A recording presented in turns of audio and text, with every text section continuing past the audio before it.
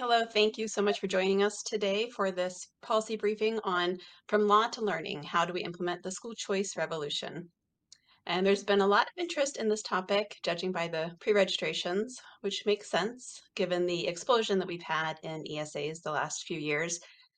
The latest count, there's 13 states that have some form of an ESA program, 6 of which are universal or nearly universal. So I suspect that most of you are familiar with ESAs, but just in case there's any newbies, I thought a quick little overview might be helpful. You probably know that every state in the nation mandates public education. That started in around the mid 1800s. And even longer than that, there have been calls for public funding of different options beyond just the local district school. In 1955, Milton Friedman came up with the idea of an education voucher or school voucher, and that was a way to give people a choice of different schools. So you could have school A, school B, school C. But nowadays, I think there's more of a recognition that there's options outside of schools, and maybe one school is good for certain subjects and another for other subjects. And that's where education savings accounts really come in. With an education savings account, parents get a portion of the state funding that they can use for a variety of education purposes. Each state's program is a little bit different, but typically things like private school tuition, online classes, tutoring, curriculum, some do transportation, some even do a la carte classes at public schools. So it no longer has to be a choice between A, B, and C. It can be a little from A, a little from B, and a little from something altogether different. This actually, Milton Friedman kind of came up with this idea too. And I think around 1995, he talked about a partial voucher, recognizing that some kids' needs aren't going to be met in one specific school. So with the explosion that we've had in recent years, now a lot of attention, of course, is turning to implementation, because it's one thing to pass legislation to create a program, and that's a very hard thing.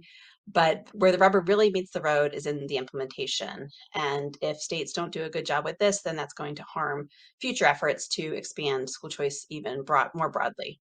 So I'm really happy today to be joined with us by a stellar panel. We've got Mike McShane, who's Director of Research at the aforementioned EdChoice, and he has a recent paper out that he co-authored on ESA implementation.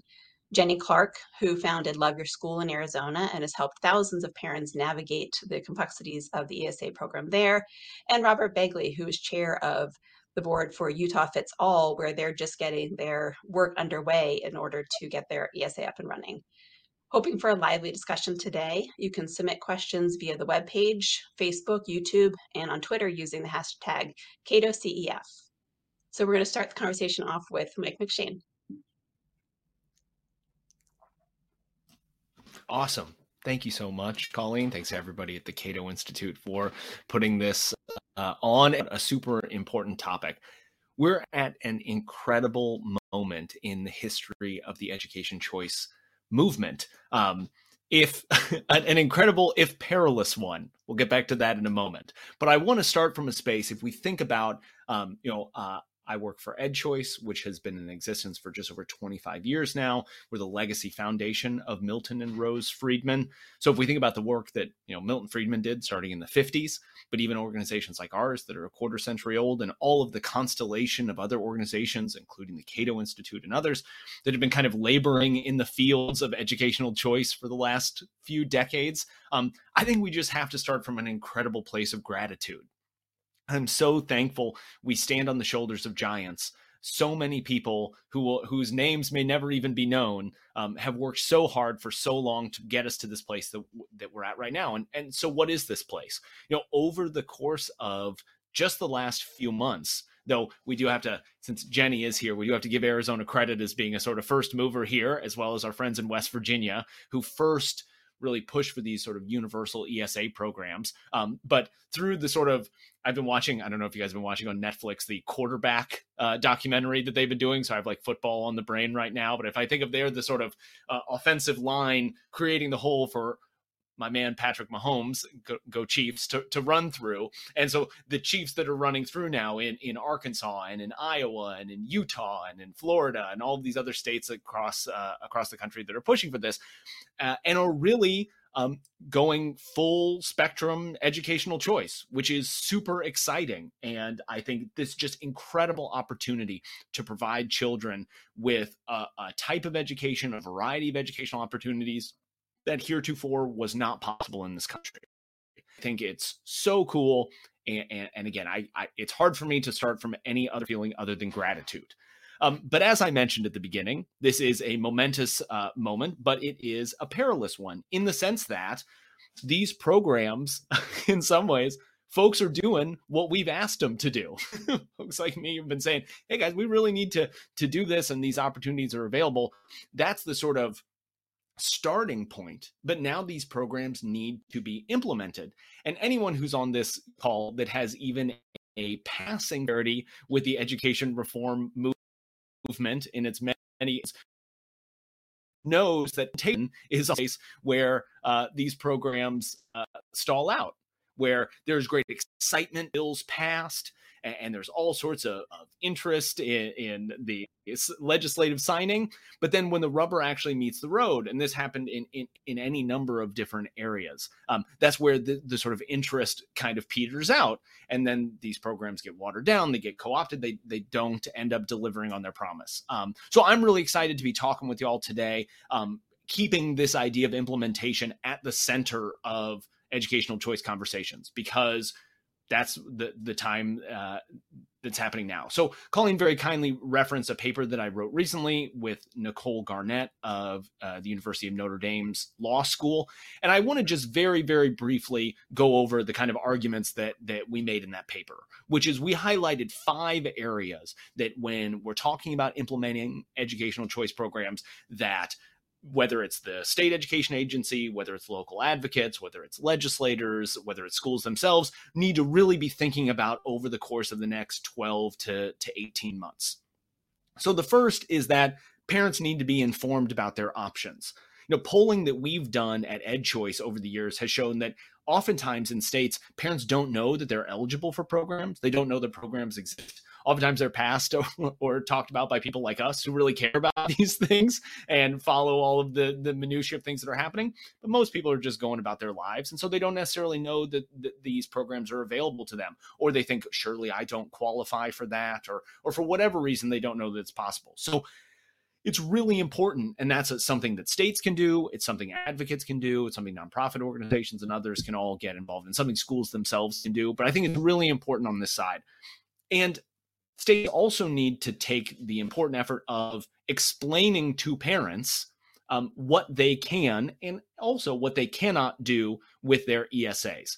Now, this could take the form of things like handbooks. It can take the form of webinars. It could be in-person trainings. I think probably the answer is some combination of all of the above, but really educating parents about what they can spend their ESA dollars on. I think there is a concern, in some ways, I think an overblown concern, but there's a concern out there that parents are going to misspend these dollars, that they're going to use their ESA dollars on things that they're not supposed to spend them on. Well, the first to prevent that to parents what they can and can't spend their money on. It seems like from many of the cases, or some of the cases that I've heard about here, for example, it's out of ignorance, not out of malice, right? It wasn't people that were like trying to commit fraud. They just weren't clear. Maybe the state wasn't clear with them, or unsure of what's going on. I think one of the best things that states can do is just be crystal clear. And again, do sort of multiple modalities people per person. Okay, so it looks like Mike's maybe trainings his and internet meet is. with folks.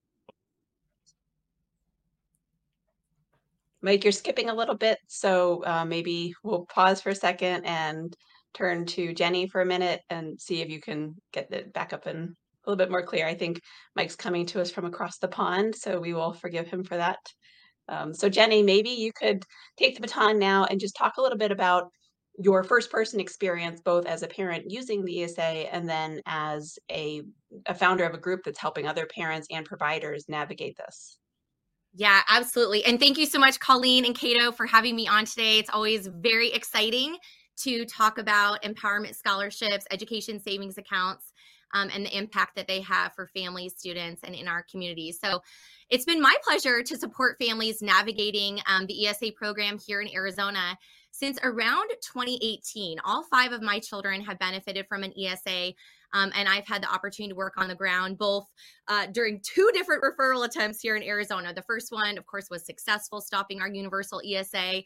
This last one, of course, was unsuccessful, and that brought our state truly universal ESA access, including to current homeschool families here in Arizona for the first time.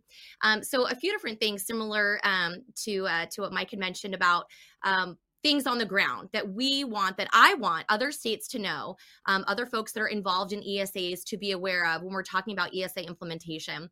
And the first one that's probably the most important to parents, but often is getting overlooked, is that flexibility piece. These programs, they've got to be flexible for families so that they can actually utilize their scholarship dollars.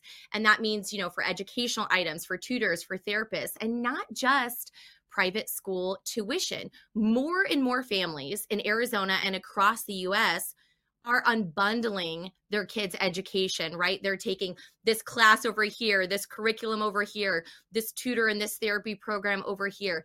They need the flexibility to utilize their scholarship dollars in the ways that meet their child's unique needs.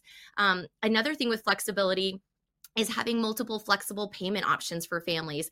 In Arizona, we've had the pleasure of having 2 different types of HSA scholarship type cards, right? Where we can access our child's dollars, their scholarship dollars with a card. And that flexibility piece is the most used for parents who are home educating or unbundling their child's education. Not everyone gets one of those cards.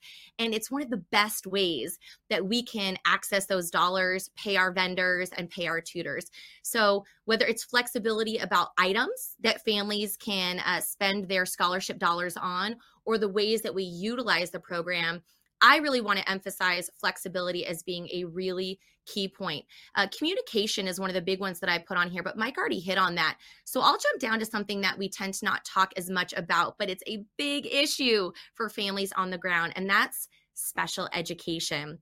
So special education programs, services, evaluations, options, and even schools. This should really be at the front of your mind for your state. 1 in 5 kids has a learning disability in reading. 1 in 36 kids are diagnosed with autism. And so a question that you could ask yourself as you're thinking about ESA implementation in your state is, does your state have very, very clear support systems in place to ensure that parents know how to get those evaluations? Do you have private philanthropy dollars? Do you have, state-sponsored options? A lot of families choose these programs because their child's education is not really working for them in a traditional public school environment, district or charter, have you. So having options for them and making sure that they can transition easily to something like an ESA, whether it's they already have a diagnosis or they need to get a diagnosis, is really, really important. And I'm just going to do a little plug here right now too, that it's something that private schools need to be thinking about. Private schools need to understand how they can create inclusive environments for special needs students. How can they create and expand what they're currently offering to meet the needs of those students who are leaving some of these more traditional environments because they weren't working. And kind of the last thing I'll hit on, and then I'll throw it back to you, Colleen, is just making sure that we are creating a knowledge base in our state, really bringing on those parents, those highly skilled parent leaders in your state, or even in your state government, that know how to take families from, hey, I need something else, for my student, all the way to, we found a school or a solution that works for us. So in Arizona, I just got to give a shout out to Arizona ESA families. They are the most knowledgeable people when it comes to knowing how to navigate that process for families that are looking for something different. So in Arizona, we've had our program for 10 years. It just went universal. 2 parents 10 years ago created this incredible ESA Families Facebook group, and it became the place to go to when you had questions about how to navigate your child's education, how to get a diagnosis, how to utilize the ESA effectively. We've got to be taking these parents that have already been doing these things on the ground, utilizing their knowledge, and bringing them into the conversation when it comes to implementation. Those are great points, Jenny. Thanks. And I think we're gonna shift back to Mike real quick so he can finish up. Hopefully his connection's working out a little better now. We're gonna try. Of course, this is always the thing that happens, that we're talking before this, everything works perfectly fine. The second you hit go live, it's like, oh, that's when the internet decides to stop working. So isn't that the way that it goes? I think everyone's used to it by now, though. So. Right? Good. Well, I will be brief because I have this now external pressure that could cut out at any moment. So anyway, so to just cut to the chase, I said there are 5 areas that we said you should care about. The first one is parent information. The second one, it's actually Jenny, I think teed this up very well, was thinking from the school's perspective, how schools respond to this. It's an incredible opportunity for schools. And I think they have lots of examples of schools that do things like offer part-time or a la carte options that are out there, saying, listen, you may not participate in this where you have schools or children attend full-time 5 days a week, but you might just open up your math classes or have students come 1 day a week. There's all sorts of cool stuff that you could be doing there. So I think it's an opportunity for schools that, even though they may be more traditionally oriented now, have the opportunity to do other things, and they should be thinking about that. The third, this is the part where stuff gets exciting. Regulations. Regulators need to thoughtfully and deliberately address the need for their regulations. There are lots of really important terms that need to be defined right now. What is curriculum? What are instructional technologies? All of these things matter a great deal if they're allowable uses, or if when we're talking about allowable uses, we say, oh, the types of things that parents buy need to be connected to a curriculum. Okay, well, like, what's a curriculum? What classifies as that? How do we think through that? I think is super important. Who gets to determine that? When are those determinations made, and with input from whom? How often can we rethink those? These are all questions that may seem super boring and not important, but can actually make a really big difference in what these programs look like. Number 4, building off of regulations, are policies and procedures. Probably the most important decision that states are making right now. They're putting out RFPs for the organizations that are actually going to run these programs, the kind of the payment platforms that will allow parents to pay the various vendors that are participating in ESA programs. These are so important. We want these things to be as user-friendly as possible, that they can onboard parents easily. Parents can see how much money is sitting in their ESA, that they can easily pay vendors from the vendor side, that they can be paid promptly. These things exist in all other areas of our lives, so we can hope that we can pull that off in education now. And I know there are multiple organizations that are bidding for these RFPs, that are working through this process, but I think it's something that shouldn't necessarily be rushed, and people should really think and kick programs, because I think that ultimately parents are going to give us tons of bites at the apple. Then last, which I was the paper for, because this is really where Nicole's work was done, but all on the legal side. States and public interest legal advocates need to prepare for the inevitable legal challenges. There's some stuff you can do on the front end, more you can do on the back end. I immediately get out of my depth on this. Nicole has forgotten more about this stuff than I will ever know. So I recommend checking out the paper that she and I wrote with the Manhattan for all of the legal questions. And I think if I got through that relatively unscathed, I'll call that a win, and I'll stop there. Perfect. Thank you. So we've heard, from the research side of things, and from Jenny, who's been in the trenches for many years, and now Robin is kind of the up and coming, I guess, ESA of the group, and she's going to share what she's learning, as she's working on this right now.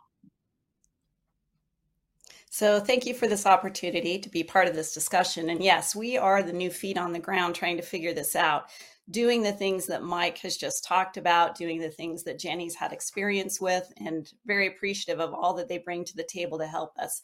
I actually have a presentation that I'm going to share with you to kind of walk you through. And my desire is not to provide you with a template, but actually just give you an inside view into what we're figuring out. And we're figuring it out as we go, for sure. As many of you know, we are building the plane while we're flying it. That is a statement that one of my board members says all the time. And we truly feel like we're in a little bit of a tenuous situation. This is not our first rodeo here in Utah. We are Utah Education Fits All, and all of us who are playing a role right now in implementation have been at this for a long time. But one thing that we haven't done before is implement an ESA. And so what is the challenge? There are a lot of challenges. You heard Mike mention a lot of those challenges, and we're just trying to get a jump start and guide many of these variables down the path so that at the end of the day, we are able to serve families and students. So the biggest challenge that we can see are pieces that along the way in the process, from the marketing and building awareness to the application process, to addressing customer issues, the marketplace of providers being available, and the payment process. As we have reached out to the many folks, both national, the various states, on how this is going, what are the barriers, what are you discovering? It really is the customer experience from end to end that needs to be our focus. If we can hone in on all of these various pieces and make them smooth and workable, then we're going to have families finding the best fit for their child. And so as we think about how can we assist in this process, this end to end, and make sure that once our program is implemented, that it goes smoothly for the customer, for the family, for the child. So in order to try to ensure success, here's really where we started. The first thing that you have to have, that is who we are, is a leading voice. And we are not the program manager. The reason you need a leading voice in an advocacy group is to really pave the way on all of these items and be involved in multiple ways, which I'll share in another slide here in just a second. But you need someone who's going to step up to the plate and be that voice that brings the coalition together, that speaks for the movement, and that becomes the voice for the parent. Mike mentioned that, parents don't know if they actually are going to qualify for this. Many parents don't even know it exists. And then even once they figure it out, they're not sure how they can use it. So our job is to do all the jobs of the voice of the program. And it's very important as well to have a coalition. In Utah, we were fortunate because we brought all of these people together to get the bill passed. We've been working together for a very long time. But it's important to coalesce your friends. You don't need to be working against friends. You have enough enemies. So bring the friends together and unite and figure out how you can help one another and organize yourself. Because truly in this moment, we know that all eyes are on every state who has passed one of these education savings accounts. They're watching to see if we're going to fail, and many of them are hoping we do. We've got to prove them wrong. So I've thrown up here on this slide just basically our strategy of topics that we've had to hone in on and prepare a business plan or business strategy. And the first one would be, we had to identify our timeline. Every state is different. Some are rushing through this very quickly, and it's remarkable to see the things that they're doing in states like Iowa. I've got something, one of those technology issues. I've got Siri trying to talk to me right now, so let's ignore her for a minute. Sorry about that. Anyway, we in our state, we've got a long runway, but what we don't have is a program manager that's being selected right away. Our program manager isn't going to be selected until almost the end of the year. And then the legislation requires the portal for applications to open in March. And so there's a lot to be done between now and then. They have a very small window to carry out all of the things that we can do for them. So next, we had to establish our goals. And I'll just give you some insight into what we've decided here in Utah. Because the program manager won't be selected until the end of the year, we have decided to have a pre-apply campaign. And we want to have 20,000 families apply for the scholarship in a pre-application so that we can do three things. We want to, first of all, help the program manager by coalescing families, educating them, and getting their information so that they're ready to go into that portal right away. Second, we want to demonstrate demand to our legislature to show them that parents want this. They're excited that we actually have less funding than we have demand. And third, potentially be allowed to go to the legislature in the next session and ask them to consider increasing the amount of money to serve all of these parents. So we've set our goals, and then we gather our resources. And I'm going to get into that in the next slide. And then we have done a lot of work educating ourselves. If I can give a recommendation to any state, it is to take on that fire hose and just be fed with it. You have so much to learn. The national groups have really come together around this issue, and they are a tremendous resource. You need to talk to anyone and everyone. So talk to the national folks, talk to the states that are doing it. There are states that have figured out grassroots, they have figured out marketing campaigns, they understand what the barriers are and the sticking points.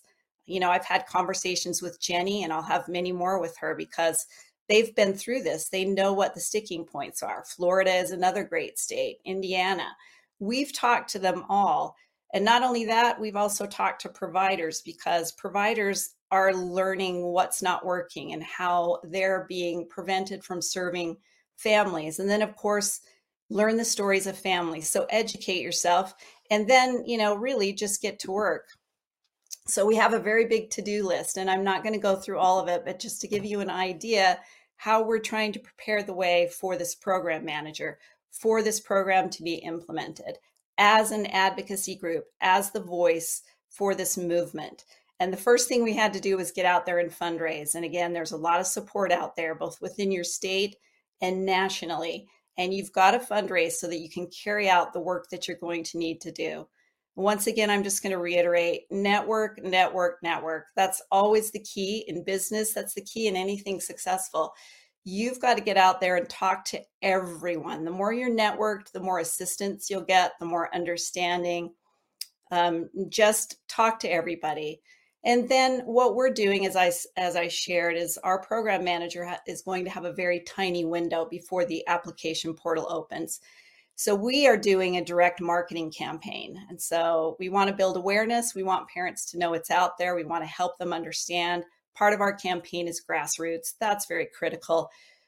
Feet on the ground. We have a stipulation in our law that the low income will get the first seats. It's universal, but the low income will receive the first seat. So we've got a very organized grassroots campaign with our Private Schools Association and our Catholic schools who have a tremendous reach into that population. And for us, the goal will be conversions and pre-applications. So again, we can carry out those three aspects of our goal that I shared with you. And as Mike talked about, there are so many pieces to this. And as an advocacy organization or a voice in the movement, you can play a role in helping to steer and guide. There are some things you don't have control over, but there are a lot of things where you can play a role. So currently we are as involved as we can be in the RFP process and monitoring the rulemaking as well. And then we're also being a support and a resource, not only for families and parents, that's a no-brainer, but for potential program managers and vendors. When we talk about the RFP, in our state, we will have a program manager. The DOE will not run the program. So we have got our ear to the ground. We know everybody who's interested right now. We talk to them regularly. We try to give them equal attention and information and just be the biggest help that we can.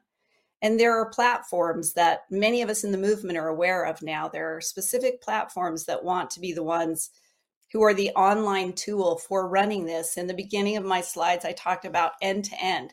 Well, that end-to-end from the application process all the way through to the programs providers being listed to payment being made, there are platforms that want to be the services to handle this. So we've got to know them and we've interviewed them. And by doing that, we have a better understanding of where the gaps are, what is needed, who is really good at one thing and good at another. This is all helping us to help policymakers and to help potential program managers. So, and speaking of that, we talked to future providers. One of the aspects that I think that nobody's talking about as much as they should, these programs get stood up, they get implemented, they're up and running, and we don't have a marketplace of providers. It's very simple, and many of us have been involved in school choice policies that provide choice for private schools. That's easy. That's not the hard part. But what we have here is a situation where families can customize with so many different options. And when they come into the program and accept a scholarship, if we have not prepared a way for them to see the marketplace, to see the potential, and make it easy for them to find providers, then we've failed them. So I would encourage everyone to put a lot of energy into that. We're going to put a lot of energy into it. We're still figuring out how to do it and would love help from anyone, but we are going to do it. And then, of course, being a resource for policymakers, continuing to talk to your bill sponsors and those who have the clout and the ability to steer this in the right direction. Be a resource for them, stay close to them. I think that's a no-brainer as well for any of us who've been involved in policy, is to stay connected to your policymakers and become a resource in ways that before they were the ones passing the bill, and now we didn't know what we don't know, right? There's so much that when we pass a bill, there's unintended consequences, there's things we didn't think through. As we go out and network and gather this information, we can help policymakers think about specifics that maybe they didn't think about before. And then there are plenty of other stakeholders out there. And then provider outreach and collection, I've touched on that. Policy and advocacy, it never ends, as you know. I mean, we already have a cleanup bill in the works right now, and so you need to be a part of that. There are definitely things that need to be cleaned up. That also opens the door for those who don't love this policy to try to put things in to maybe hamper it or cause difficulty. And so you have to stay on top of that as well. And then the final thing that I just put on there is another no-brainer: storytelling. All through this process, tell the stories of these families. That's how we got the law passed. That's how we'll get it implemented successfully, is really to tell their stories. And I think another thing that we all need to address is that in this process, in any good process, in any invention or creation, we fail forward. So as I wrote there, remember, all processes are iterative as we seek to discover the best solutions. We have to admit we're going to have some stumbles. We've already seen some of them, but that's part of the process, and that's what you need to articulate. We just pick ourselves up and we figure it out. So finally, the last thing that I would say is that we will consider that we have implemented our law successfully when every Utah child has found their fit. So I hope you enjoyed our little slides there as well. That is our branding. That's another thing you have to do. We found an incredible firm to help us. And so you've been exposed to a little bit of our branding, but I hope that was helpful. And, thanks for your time. And I look forward to any questions that you may have. Thanks, Robin. So don't forget, we are getting a lot of questions in, but you can submit your questions through our website, through Facebook or YouTube, and on Twitter using the hashtag CatoCEF. So please keep them coming. More political type of questions, I probably will skip, so maybe don't send those, but we're looking at the policies and the procedures and the implementation of ESAs, not the background politics of why or why not things get passed. So and I'll also kind of group questions when they are of a similar subject. And we've gotten quite a few already on kids with special needs. Jenny, you specifically had touched on this. So here's one asking on Arizona. How does the Arizona program allow parents to get specific services for specific special ed needs? Kids with ASD, Down syndrome, or NID are not all the same, and the students need specialized resources, even though such students get lumped together in generic special ed classrooms. Question, because a big percentage of the families that we help at Love Your School are either looking for a diagnosis or they have a child that has a diagnosis. So in Arizona, our ESA is on a scale. So if your child has a qualifying disability, their ESA funding can go up. And so in Arizona, if your child has an autism diagnosis and you get the appropriate paperwork to show that eligibility for our state's ESA program, your ESA award, which again is only 90% of the state funding, is about $30,000 per year. And families find that they are able to craft a very robust education program for their children that includes a lot of different therapies and specialized programming. So if a family's home educating on an ESA, then they're taking on the responsibility to craft out what that education might be looking like, let's say for their child with a autism diagnosis. If they're choosing a specialized private school, then they can work with the private school to decide, what is their tuition covering there? What services are they actually getting at the private school? So in Arizona, a lot of what we do is utilize those really wonderful Facebook groups like I talked about. So we've got several of them now. Love Your School has a Facebook group. There's some amazing organizations in Arizona, autism associations, SARC, and others, where families can connect, learn about the service providers that are out there for whatever it is that their child may need, whether it's ABA therapy, RDI, social speech therapy, all these different things. And then they're able to utilize their empowerment scholarship to pay for those specialized therapies.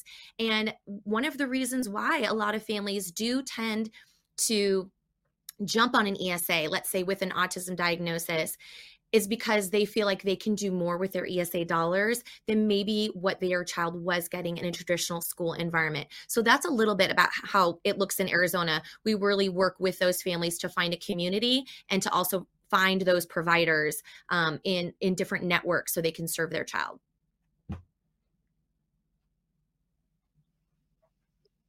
Right, and that you hear that all the time where parents a lot of times are choosing the ESA specifically for that reason, for the specialization that they can do, the customization they can do.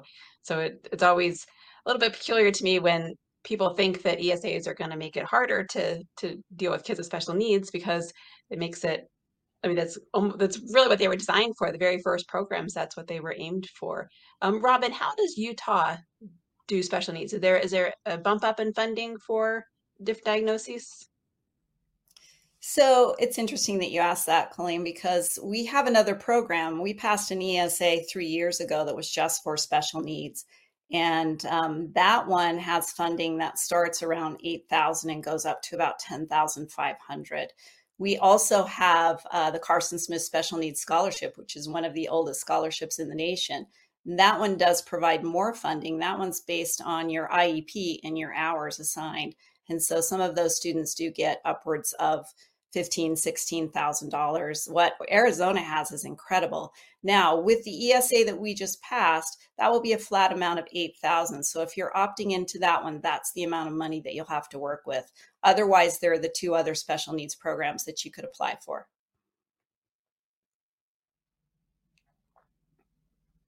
And I think this brings us, it's a good segue into a question that somebody asked. I don't actually know what platform they were on, but what happens when the ESA vouchers are not enough to cover the total educational cost? And Mike, maybe you can help us with that one. Sure. I think ESAs give us this opportunity to really give a hard think to what we mean when we say the cost to educate a student. Because frankly, right now, we actually don't know how much it costs to educate a child, right? We know how much we spend, but how much we spend on something and how much it costs is not necessarily the same thing. It reminds me, sort of as Colleen mentioned, I live in Ireland. It's just fun fact about me. Maybe that explains the wonky internet as it happens. But I was looking to get some work done on a bathroom in my house. And so I brought somebody out to say, hey, I want to get these things done. Or what does it cost to get a bathroom redone? To which he responded in a delightfully Irish way, well, how long is a piece of string? Right? Because it's how much something costs is well, what type of fittings do you want? Do you want to move stuff around or whatever? There is no one answer to that. And I think the same thing is true when it comes to educating children. Well, what do we want to do? What type of environment do we want students to be in? And because we have these opportunities to offer classes, things like a la carte or full-time or part-time or whatever, I think there's going to be a kind of an adjustment period here, right? Because we do have some schools now that set certain tuition amounts and others, and they've calculated their inputs and whatever, and that's come out that way.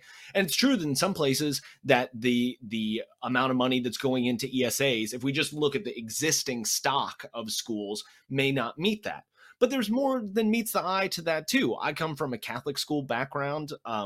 We taught students who couldn't afford, actually attended Catholic schools and could not afford to go to them in my own family. And so I did work grant where I worked off part of the tuition, or I received scholarships.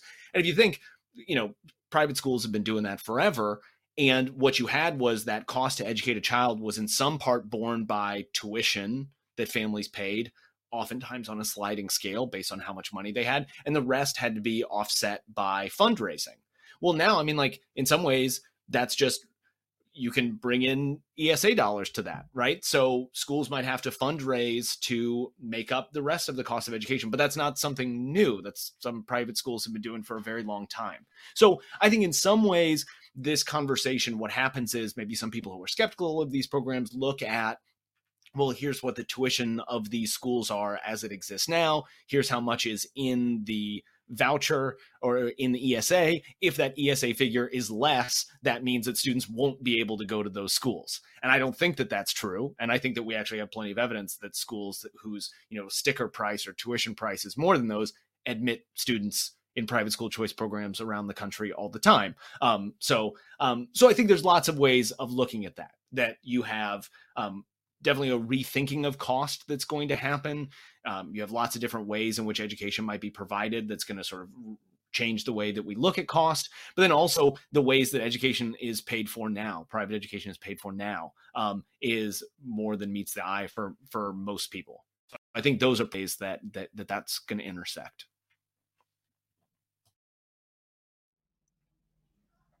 Very true. And that brings to mind for me something that on the flip side, people often talk about a fear that school choice and specifically education savings accounts or vouchers will drive up the cost of private school tuition.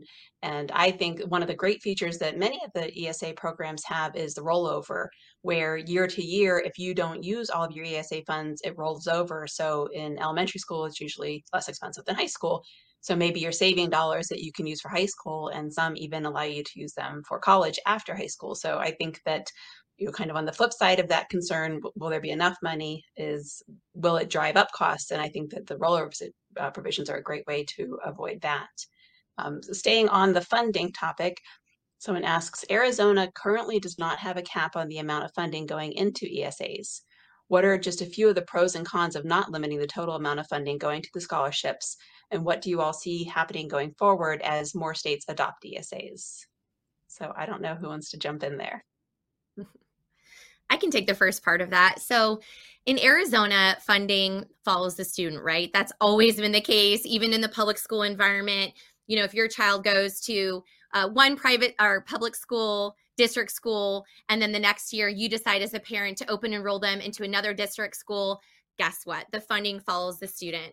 And so the same thing is true for the Arizona ESA program. So, not to be blunt about it, but if a child is no longer enrolled in a public school, well, then of course the public school is released from the obligation of educating that child. So you don't receive funding for a student that's not in your classroom, that you're not educating. The funding follows that student to the environment that's the best fit for that student. And I love how Robin put that too, the best fit for them. And so the same thing is true with ESA. I don't know why we would ever want to cap the expenses for a program like an ESA and what we're investing in a child and their education, especially when a program like an ESA, when a child leaves a public school system for a different environment, and maybe the family chooses ESA for a year or two or longer, that the state is actually saving money in Arizona's case. So every time a child accepts an empowerment scholarship in Arizona, that's only 90% of the state funds. A lot of the other dollars, like the local dollars, stay at the public school system. So that's where in Arizona, I would never personally support a cap, because if there's a student, that student deserves funding for their education. It's kind of a bonus, actually, as an Arizona taxpayer, if the funding that family is choosing actually also saves the state and saves taxpayers.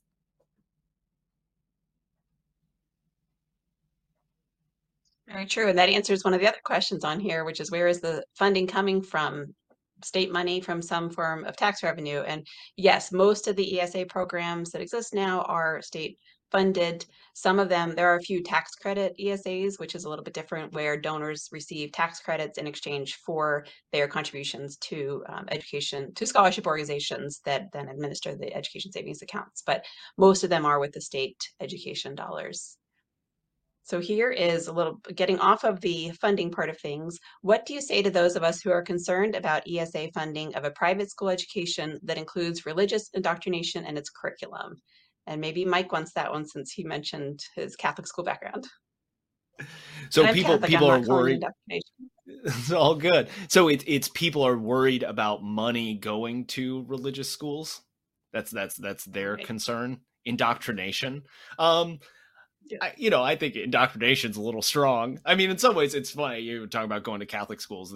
If Catholic schools are indoctrinating, they're not doing a particularly good job of it. They really aren't. How many people go to Catholic schools and it's like, when they're adults, it's like, are they taking on, every jot and tittle of Catholic doctrine? Like, I don't really think so. So I think that's the first step, is that I think the belief, if you take things away from educational psychology or the way that schools work to influence children, but children have lots of influences in all around their lives. And the thought that any schools, and it's actually kind of ironically could also be a sort of critique of some traditional public schooling, where this whole idea was, if you go back to the Horace Mann and the Common School movement, the thought was, hey, these schools are going to be able to inculcate these civic values. Where people like, maybe that didn't work out necessarily so hot either. To me, I consider myself a committed pluralist. And what pluralism means is that we live in a big, diverse country with people who think lots of different things, who believe lots of different things, who look differently from one another. And the only way that we can make this work is by respecting our fellow citizens and giving them the space to believe what they believe, think what they think, pray to whom they wish to pray to, and raise their children the way that they want to, and trust and implore our fellow citizens to do the same thing to us. And I think that when you're a pluralist, you are constantly, well, what about those people? What about those people that nobody likes or that I don't like? And sure, part of being a pluralist and part of believing in the great strength of the diversity of our country is that oftentimes that means people are going to teach their kids stuff that I wouldn't teach my kids. People are going to believe things that I think are wrong. But the only way that this whole thing works is if we have a little bit of humility and a belief in our fellow citizens, and a trust that over the long term, by giving people the space to believe what they want to believe and to think what they want to think and to raise their children accordingly, that will lead to a much stronger sort of democratic polity than if we try to enforce any one sort of viewpoint on everybody. Right. And I mean, that's an interesting part of the whole question is I think a lot of people don't realize that public schools originally were religious. They were Protestant. And some of the very earliest fights about public education in America were between Protestants and Catholics, because a lot of times they were very anti-Catholic. There were waves of immigrants coming from Ireland, Mike, as well as other countries, and bringing it, it just changed the dynamics of the country. And so those were some of the very earliest fights. And if you're interested in knowing how public school itself is kind of results in a lot of these battles, the Cato Institute has a public schooling battleground map where we track this. And it's not something that's new. It goes back to the very beginnings of public education in America. And so it's, letting people choose their religious indoctrination is just going to cause less fights than putting everybody in the same indoctrination, as some people would say the public schools are today. So it's letting people choose instead of letting the government choose for you. And I think over time that will result in fewer conflicts. So Robin, we have a question here. And since you talked about regulations, I thought maybe this would be one that you could tackle for us. Shouldn't school choice movements seek to recognize the inherent right of parents to educate their children as they see best? If we're calling for regulators to define curricula, aren't we still treating school choice as a privilege granted by those regulators? So I'm not entirely sure what the question means, if it's insinuating that through school choice, we're going to choose the curriculum or what can be in that. most laws, and I can only speak for Utah though, we are not allowing regulation on the curriculum, the creed, the, whatever it is that comes forward from the different providers and the private schools, that will not be regulated. So when a parent goes out to choose that, they're choosing it for the reasons of what they like about what that culture is, what that private school's curriculum is, what that online curriculum is, what that textbook is, whatever it is. The state is not going to be allowed to interfere with that curriculum in this sphere with this school choice option and taking your dollars as a parent to choose and customize your child's education. Great. Jenny or Mike, do you want to weigh in on that one? Because that's a pretty big topic. Yeah, and why Robin was responding, I pulled up our definition again of curriculum, which you'd think I would have it memorized with how much curriculum I buy on our ESA program with my kids. But in Arizona, with the statute and the rule, curriculum means a course of study for content areas or grade levels, including any supplemental materials, that's important, required or recommended, we added that later, by the curriculum approved by the department. And so one of the challenges that parents on the ground experience as it relates to definitions, and that's something I touched on very briefly before, is that when the laws are passed, certain items or categories may be listed and saying, hey, these are approved items, right? Tuition, curriculum, therapies. Well, then the next question kind of comes, well, what does that mean, right? And rules or other codes tend to define those things. You heard me say earlier that I'm all about flexibility. I'm all about flexibility as it relates to the definitions. And that's because of something that we are categorizing in the education entrepreneurship space, right? And Mike's written a lot about this. There are things 4 years ago that I would never have thought existed in the curriculum space, right? Just incredible online platforms, things like Synthesis, OutSchool, Curious Cardinals, just to name a few. Things I never would have thought would have existed that maybe don't fit under some of these definitions or didn't fit at some point, which is why some of those definitions have shifted or expanded. So it's really important that, we have some sort of framework, but that we don't make that framework or those definitions so narrow that we remove all room for new options, new educational programs, new types of curriculum, or curriculum being something completely different than what we tend to think, which is a textbook with a teacher's guide, with a workbook, with a video that goes along with it. So that just circles us back to, the flexibility conversation, and even maybe opens the door for more conversation about how, these programs really spur incredible education entrepreneurship.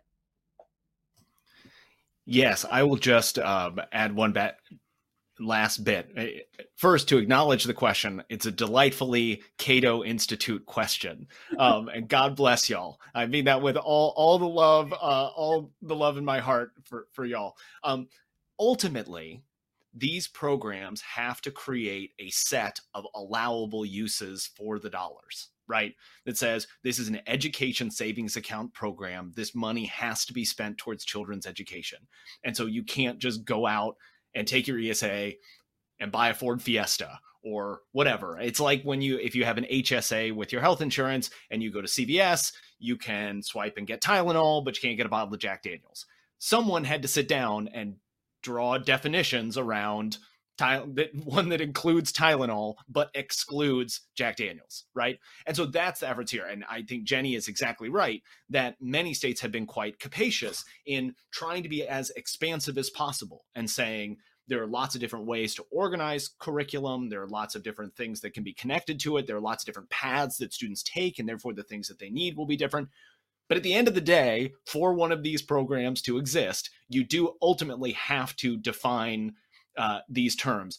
Personally, I don't think that is an infringement on any sort of parental rights. I don't think that that's sort of in any way questioning that parents are, the primary educators of their children or any of those things. In simply saying, if we're going to create an education savings account program, we have to define the things that are allowable to spend under that and not. It's just the kind of way it's got to go.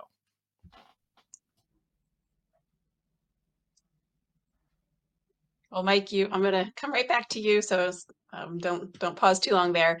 Your pluralism comment struck a chord, and there's several questions about that. One of them says, what about teaching things that bind us as a country, the melting pot subjects? And as director of research at EdChoice, I know that you're going to have a great answer for us. I think pluralism is the thing that binds us as a country, right? Like, that's actually, read the First Amendment, right? There's probably no more pluralist statement of any founding document of any nation than our First Amendment. So I think embodying that spirit in our institutions brings them to life. It doesn't just say that they're freedom of speech and freedom of religion and freedom of assembly and separation of church and state and all of those things. Or not exactly separation of church and state. The legal beagles pull me up on the exact wording of the Establishment Clause and the Free Exercise Clause. Forgive me. I want to make sure to be clear there, because again, that I'll get roasted for that one. But anyway, that's a sort of the classic sort of pluralist statement of that the government's going to put their thumb on the scale for one or the other. So I can't think of anything more American than a commitment to pluralism, and that's being able to live that out for young people and see it reflected in their institutions. I can think of no better way than to inculcate those democratic values. Yeah, and I heard Robert Enlow recently on, I forget which podcast he was on, but he was talking about the studies that, even, if that is a concern of yours, private schools tend to, people that come through private schools oftentimes have more of a melting pot, I suppose you could say. They tend to be more involved in the democratic process, more welcoming of varying diverse viewpoints and things like that. So I don't think there's much evidence that the public school system has improved upon that, I guess we'll say, as our Cato Battleground map shows. Okay, so now still on the pluralism, and anybody can take this one. Religious schools and employees are not pluralistic in their training or belief systems. Furthermore, employment at religious schools can be discriminatory and exclusionary. You cannot include equally the number of religions that exist. How do you measure pluralism? I can keep taking swings at these if anybody else wants to. Go for it, Mike. I mean, we can make this the pluralism show. Yeah, just because organizations aren't internally pluralistic doesn't mean that allowing people to choose them is an affront against pluralism, right? You could have like all women's colleges or historically Black colleges or others. They might not necessarily be as diverse or pluralistic within them, but having them as choices for people to have is pluralism. So it's not like, think of religious pluralism. We don't have to say that every religion has to believe everything, right? No, internally, they're not pluralistic, but pluralism is the ability to choose between them. So I think that, yeah, I don't necessarily see a conflict there. If an institution believes things that you don't believe, don't participate in it, right? Like, that's, I think, a really important thing. And it actually touches on some things that we've already heard today that is always worth repeating anytime we talk about these programs, okay? No one has to participate in them, right? No one is forced to participate in them. No one is forced to attend a school that's teaching things that they don't want to teach, right? Like, these are all active choices that people are making. And so I think that that's something that's super important. We can't necessarily always say that about the traditional public schooling system, right? If you're zoned to attend a school and 51% of the people who vote for the school board want it to teach something, that's what it's teaching, right? You might be in that 49% and you're going to have a bad time. You could be a religious minority, you could be a racial or ethnic minority, you could just be a sort of intellectual minority, and that's not going to be fun for you. Whereas in these cases, you can actually choose if you are part of that minority group or part of the majority group or part of any group. That's the beauty of these programs being universal. You have the opportunity to choose those things and ideally choose from a variety. Now, look, I'll put my hand up that no, not every single religion will be reflected in all of the schools.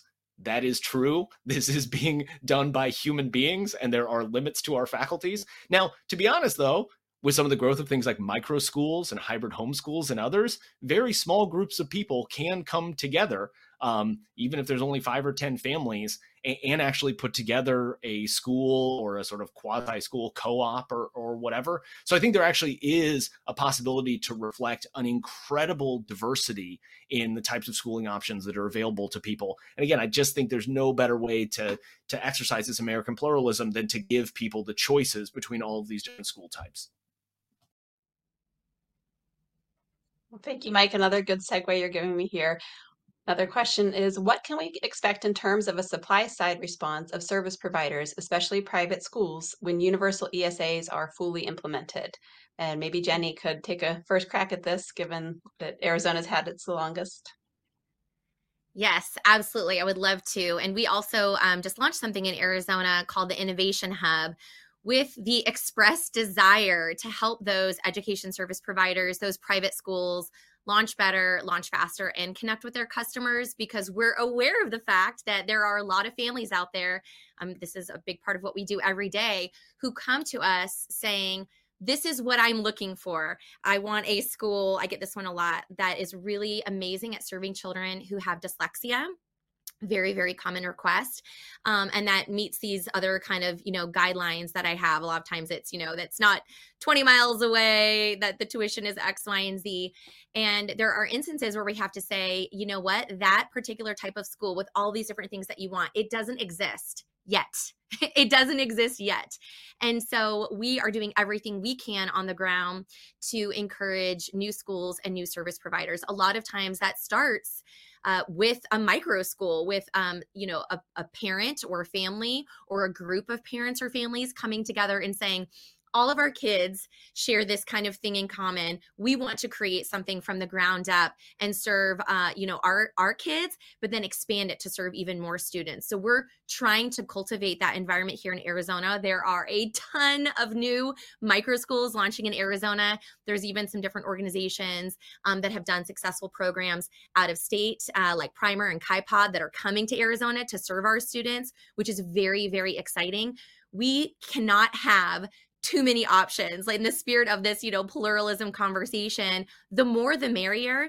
If you can dream it, if you want it, we want you to launch it here in Arizona and in all these other states that have these ESAs, because families, they need choices.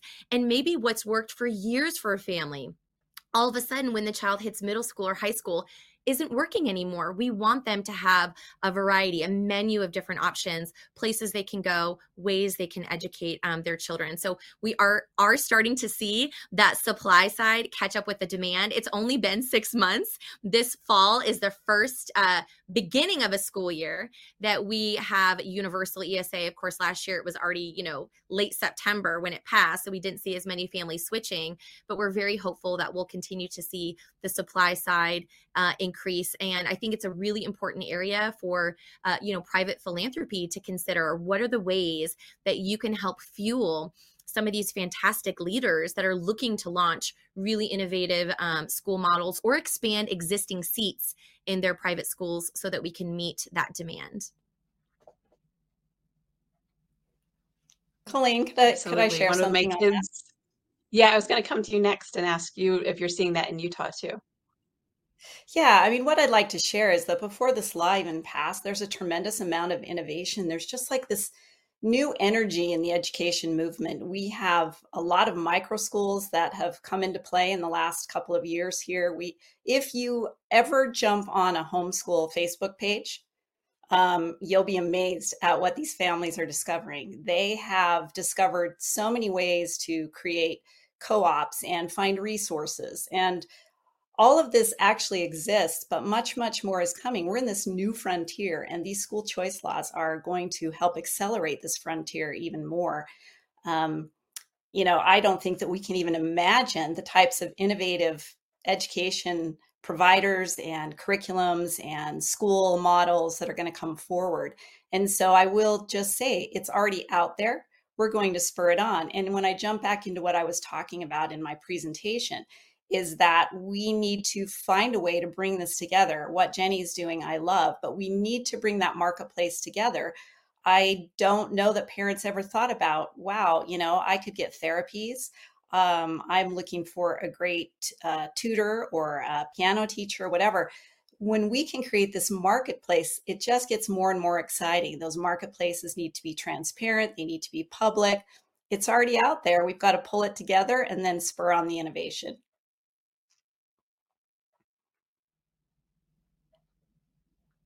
Absolutely.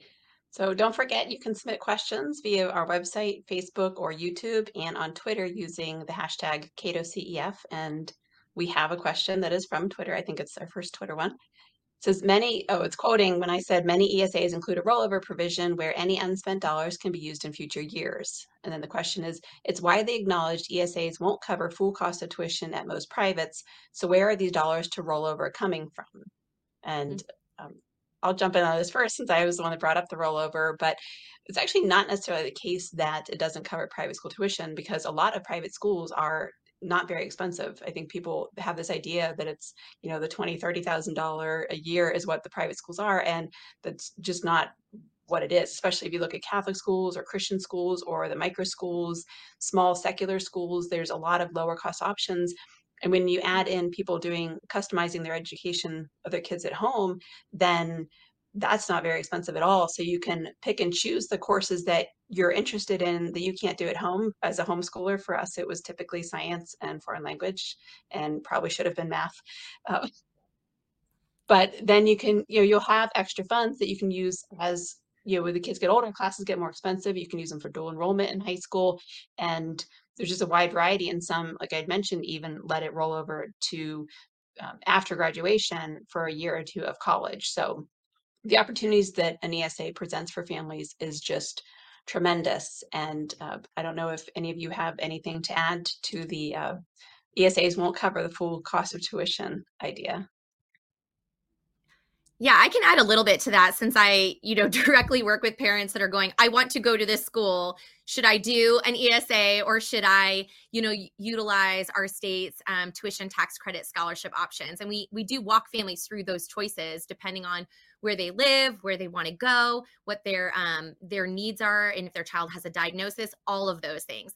The first thing I want to say is that I have yet to see a private school, maybe who at the high school level, let's just say their tuition is slightly over what an ESA award amount is, say, well, that student can't come here. These private schools are going out and they are doing all sorts of fundraisers. They're doing special events. They're partnering with philanthropies to bridge the gap, if there is one, at certain stages for these students. So that's the first thing I want to say. I think it's really, misunderstood this whole area of the ESA thing is that somehow, because the tuition is, $1,000 more, $500 more, or whatever, that somehow that means that student just can't go to that school. That is not what I've seen in practice. But just to the whole idea of the economics of it all, right? Like it really just, it just depends. It depends on the family. It depends on their needs and the rollover. So in Arizona, I'll give you an example for my own children. For one of my kids, we have had some ESA funds roll over each year for that student. That happened to be the student who we were customizing their education, and we weren't utilizing dollars for very specific educational therapies. For some of our other kids for a period of years, because we needed to spend those dollars very early on some very specific educational therapies, we were using the whole ESA amount those entire years. So then for that other kiddo, the funds rolled over a little bit, which was really awesome, because then when that student got a little bit older, we were like, oh, this student now needs, X, Y, and Z. Maybe they need a computer or another piece of technology to access these online classes. We were able to steward those dollars and manage them well, foreseeing the needs of our students. And that happens a lot in the special needs community too, where families say we need really intensive therapies, let's say in the elementary level, and we may not need those, further down the road. So ESAs and the whole idea of rolling over funds is pretty amazing, because it actually incentivizes parents to spend those dollars wisely, to plan, to prepare, to project their students' future needs. And one of the reasons why I love Arizona's ESA program, because there's so many people who are super focused on kids going to college, right, after graduation, which they should be.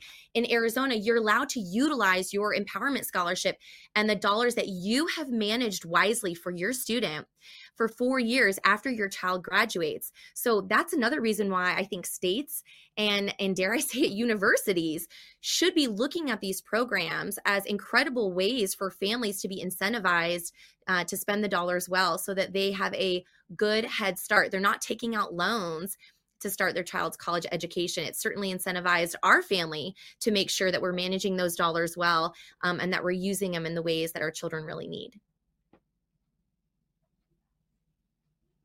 Right. And as you had mentioned before, it's still less per pupil than would be spent on them if they were in the public school. So people might hear that and think, oh, it's this big giveaway to them, but it's still saving taxpayers money. So that's, something to consider, definitely. Okay, another question. A large portion of ESAs, at least in Arizona, according to the superintendent's office, are going to students who have never been in public schools. What is already being done, and how can awareness be raised for families who could benefit from ESAs coming from public schools? So when I first read this, I thought it was going to be one of the ones people complaining, saying, oh, these are going to people in private schools already. But no, this questioner wants to know, like, how can we make sure the kids who need these programs in public schools are aware of it?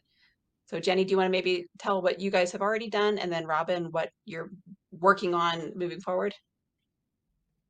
Yeah, that'd be great. And Robin actually hit on a lot of this too when she talked about the really excellent plan that Utah has in place. A lot of it involves the grassroots, but then also the direct marketing. So, marketing costs money. Even grassroots costs money, costs people, costs time, and all these different things. But at Love Your School, obviously, we're doing everything we can to make sure that everyone across the state knows about the Empowerment Scholarship Account program, knows that it's an option, and then they can decide accordingly, right? If it's the best choice for their family, or if they'd like to do tax credits or do a charter school or a district school or homeschool. But we want them to know about it, and we want them to have that choice. So we do just a ton of events. I never would have thought that we would do as many online events that we've done, but that's been really successful for us, is a lot of online events. We also very strategically utilize social media. Utah's a great state that's done this as well. I think other states really need to work on social media. That's a key piece of your implementation strategy. Utilize influencers, utilize people in your communities or across your state that are really strong on social media, and have them help get the word out, whether they're utilizing your state's ESA or not, making sure that families know that it's out there and it's a choice. In-person events are also fantastic depending on the community. A couple of years ago, I think we're gonna do some more now because it's so hot in Arizona right now. We did a ton of like shaved ice trucks, right? Like we just rented out a shaved ice truck. We put it on the corner. We said free shaved ice, and so many people came through. I've done pop-ups outside of grocery stores and passed out sodas, whatever it takes to make sure that families know that their options are out there. We tend to think that everyone thinks like us, right? Like we're involved in the policy, we're on the ground, we know all the details of these programs. But if you went to, my favorite local coffee shop, which I do wear my Ask Me About ESA pins everywhere I go, and you said, hey, everybody in here, raise your hand. How many of you know about our state's ESA program?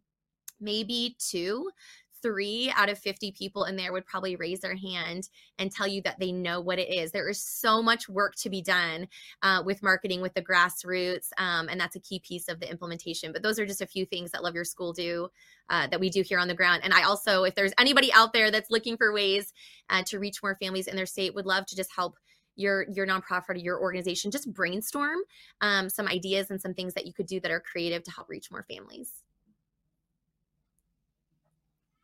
Yeah, so I will share that, a lot of what Jenny said. I'm going to go back to my presentation and your resources. You've got to have a voice established. That voice needs to create a coalition. And I'm going to back it up just a little bit and let you know that we started this with the legislative process. So clear back before the bill even hit the floor and the legislative session started, we started to coalesce our movement. And then during the session, we coalesced that movement. So the grassroots grew, we collected names, we already have a large database, and we already worked together as a coalition. So then when phase 2 came along for implementation, we had a lot of work already done. But I can't emphasize more. All of you can do this. You've got to have a voice. You've got to go out and fundraise. You've got to put a strategy together. So we did raise a tremendous amount of money. We will be doing direct marketing. We will be doing grassroots.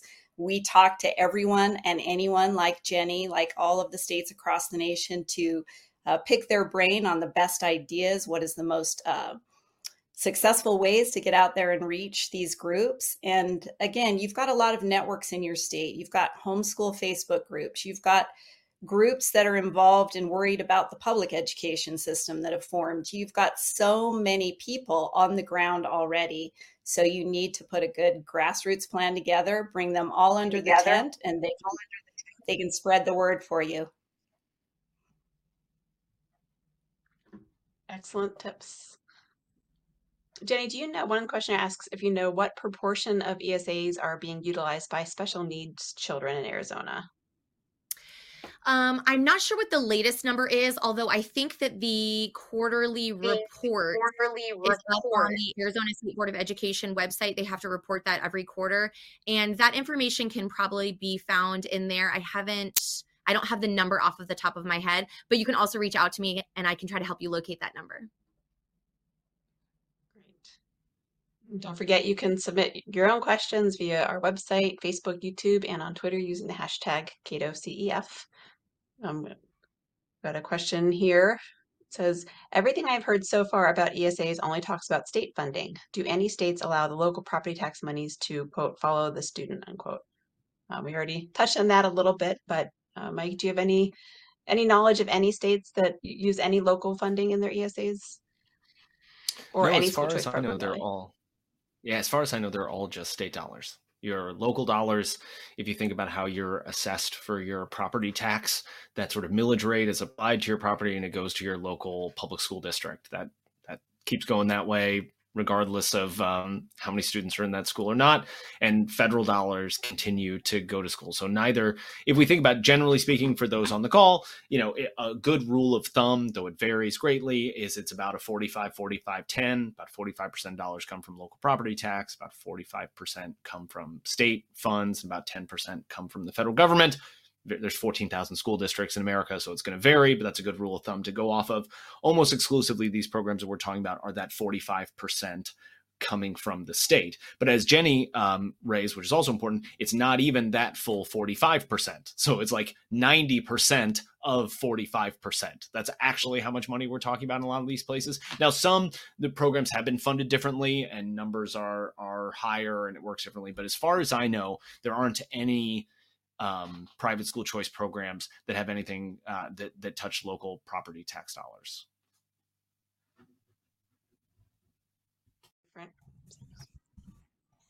Right. Charter schools are different. Charter schools, it actually does oftentimes pull the local and federal. So you think that would make districts like private school options better, but I haven't seen that. So we'll see. Okay, here's another interesting question. Developing social skills is an important part of K-12 education. Taking courses here and there undermines the schoolyard experience. How do you measure that cost of fragmented learning? And Jenny, as a longtime homeschooler and ESA user, maybe you want to jump on this one? Yeah, I'd love to. I was just taking some notes on that. If there's one thing that I have heard about constantly as a homeschooling parent for almost 9 years, I think my parents even brought this up very early on, if I'm being honest, is, how are we going to socialize the kids? Like, how are they going to have, the experiences that help develop them and cultivate them? Well, as someone who graduated from public school, kindergarten through 12th grade, right here in Arizona, I would say that it's, we have to be honest that not all school socialization ends up somehow being this very joyful, beneficial, flourishing experience for students. There are a lot of very difficult, dare I say, traumatic, without overusing the word, experiences that I had in the public school system. Yes, I had amazing ones, but I also had some pretty traumatic experiences in the public school system also. And they're experiences that, I have decided that I would like to keep my children from potentially having those same experiences. Not everyone has that. That's fine.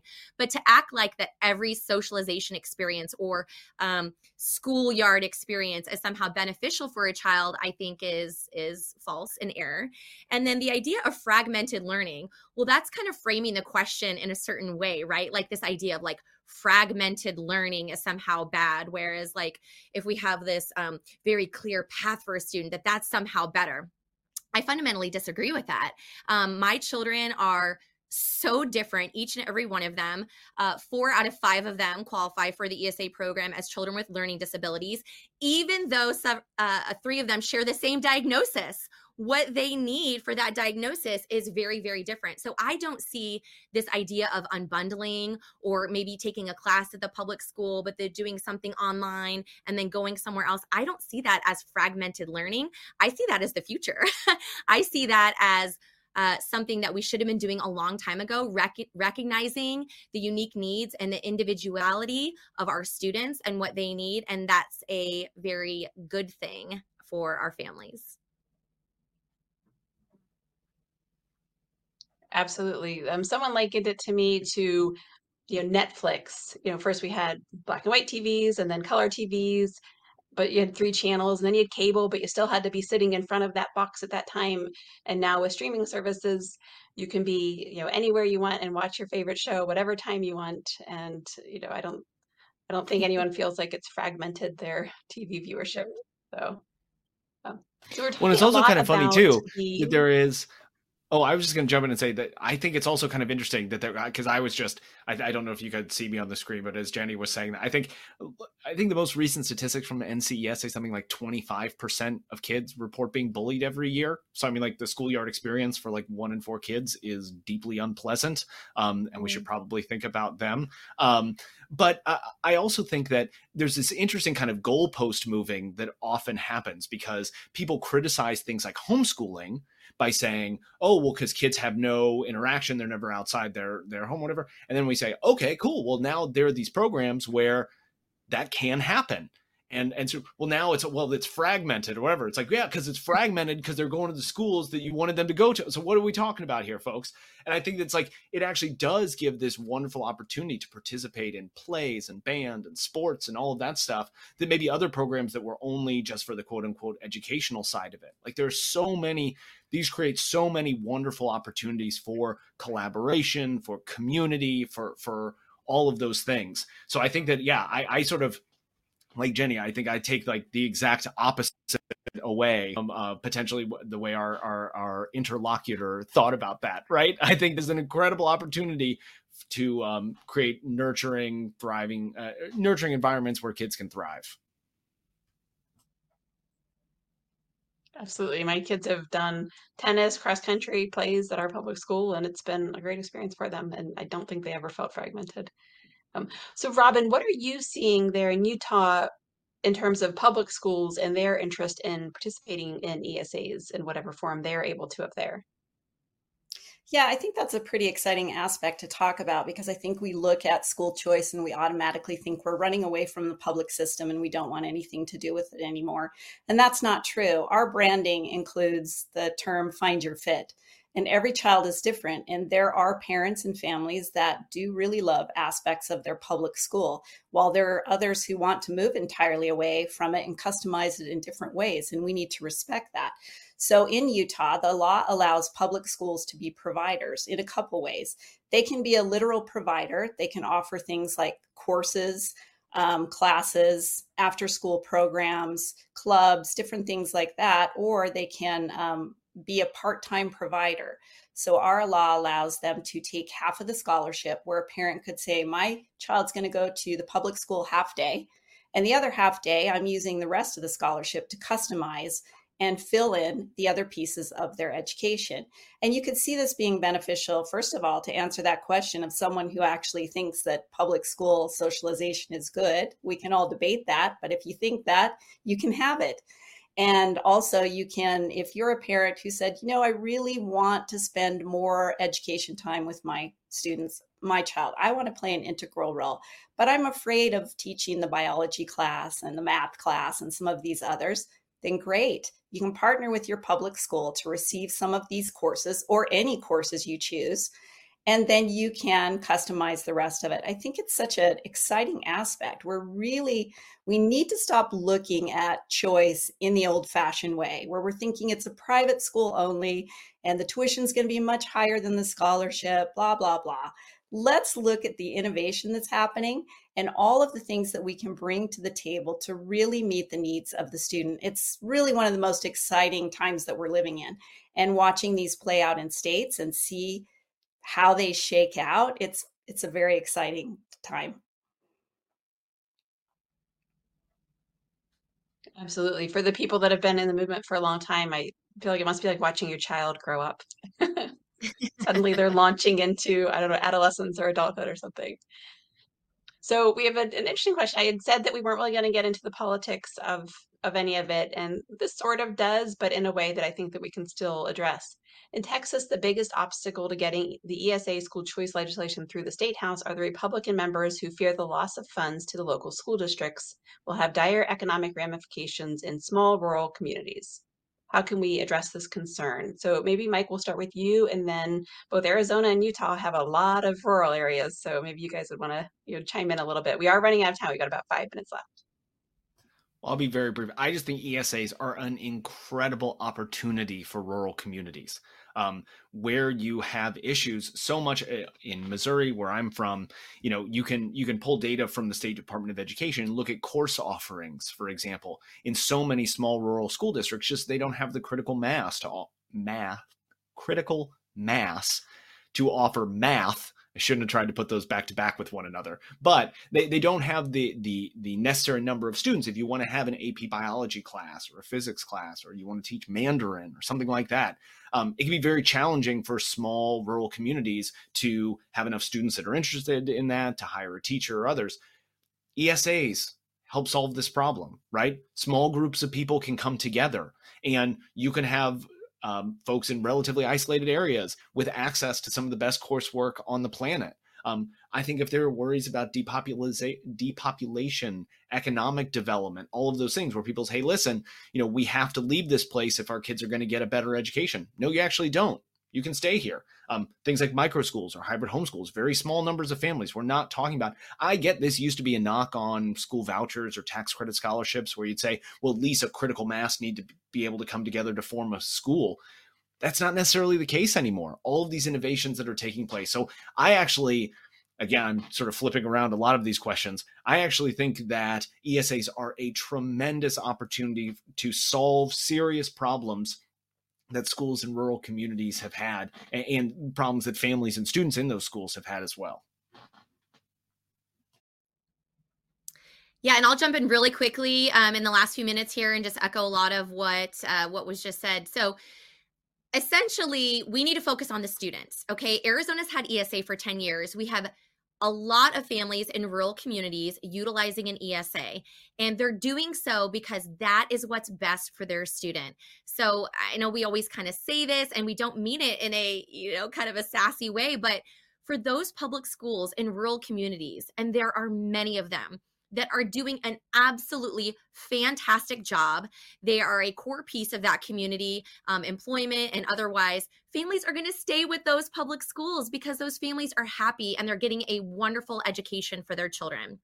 But there are students out there who do not fit even those wonderful schools, and they need to have the options and the opportunity to do something different. We have a video up of an amazing family in Rio Rico, which is down by the border here in Arizona. And the parent is actually a former public school teacher. And she talks about the decision to put her son onto an ESA and the doors that it's completely unlocked for him, even though they do have a great public school in their area. That's what we need to be thinking about. Not just those schools, but those students that need something different. And we need to give them that opportunity. And then I'll just quickly circle back to what I was saying before, and that is make them part of the marketplace. When the school gets to be part of the marketplace, that's going to help solve the problem. Absolutely. So the last question, and we're down to about a minute. I'm the founder of a network of education entrepreneurs in Kansas. We don't have ESAs in our state yet. What do you recommend would be most helpful for us to do while we wait for school choice policy? And Robin, you've been involved for a while before ESAs were there. So any 30-second tip? That's a big policy question, right? Like, get your advocacy org formed, get your coalition formed, bring in all the stakeholders and start working on it. Start talking to your legislators, educating them, start talking to your community leaders, there's a lot of work to be done. Prepare the way and get that policy crafted and move it forward. Right. And there's a lot of private philanthropy out there that's helping. There's YAS Prize, the Vela Education Fund, and others. So, search for things like that. Thank you so much to the panelists and to everybody who came and submitted questions. We had a lot of questions, and I'm sorry that I was not able to get to all of them. The video recording of the event will be available on the Cato Institute's website at cato.org. So please check it out if you missed any of it. And I hope you enjoyed the conversation. And definitely this is something that we're going to have to keep coming back to because it's a big topic.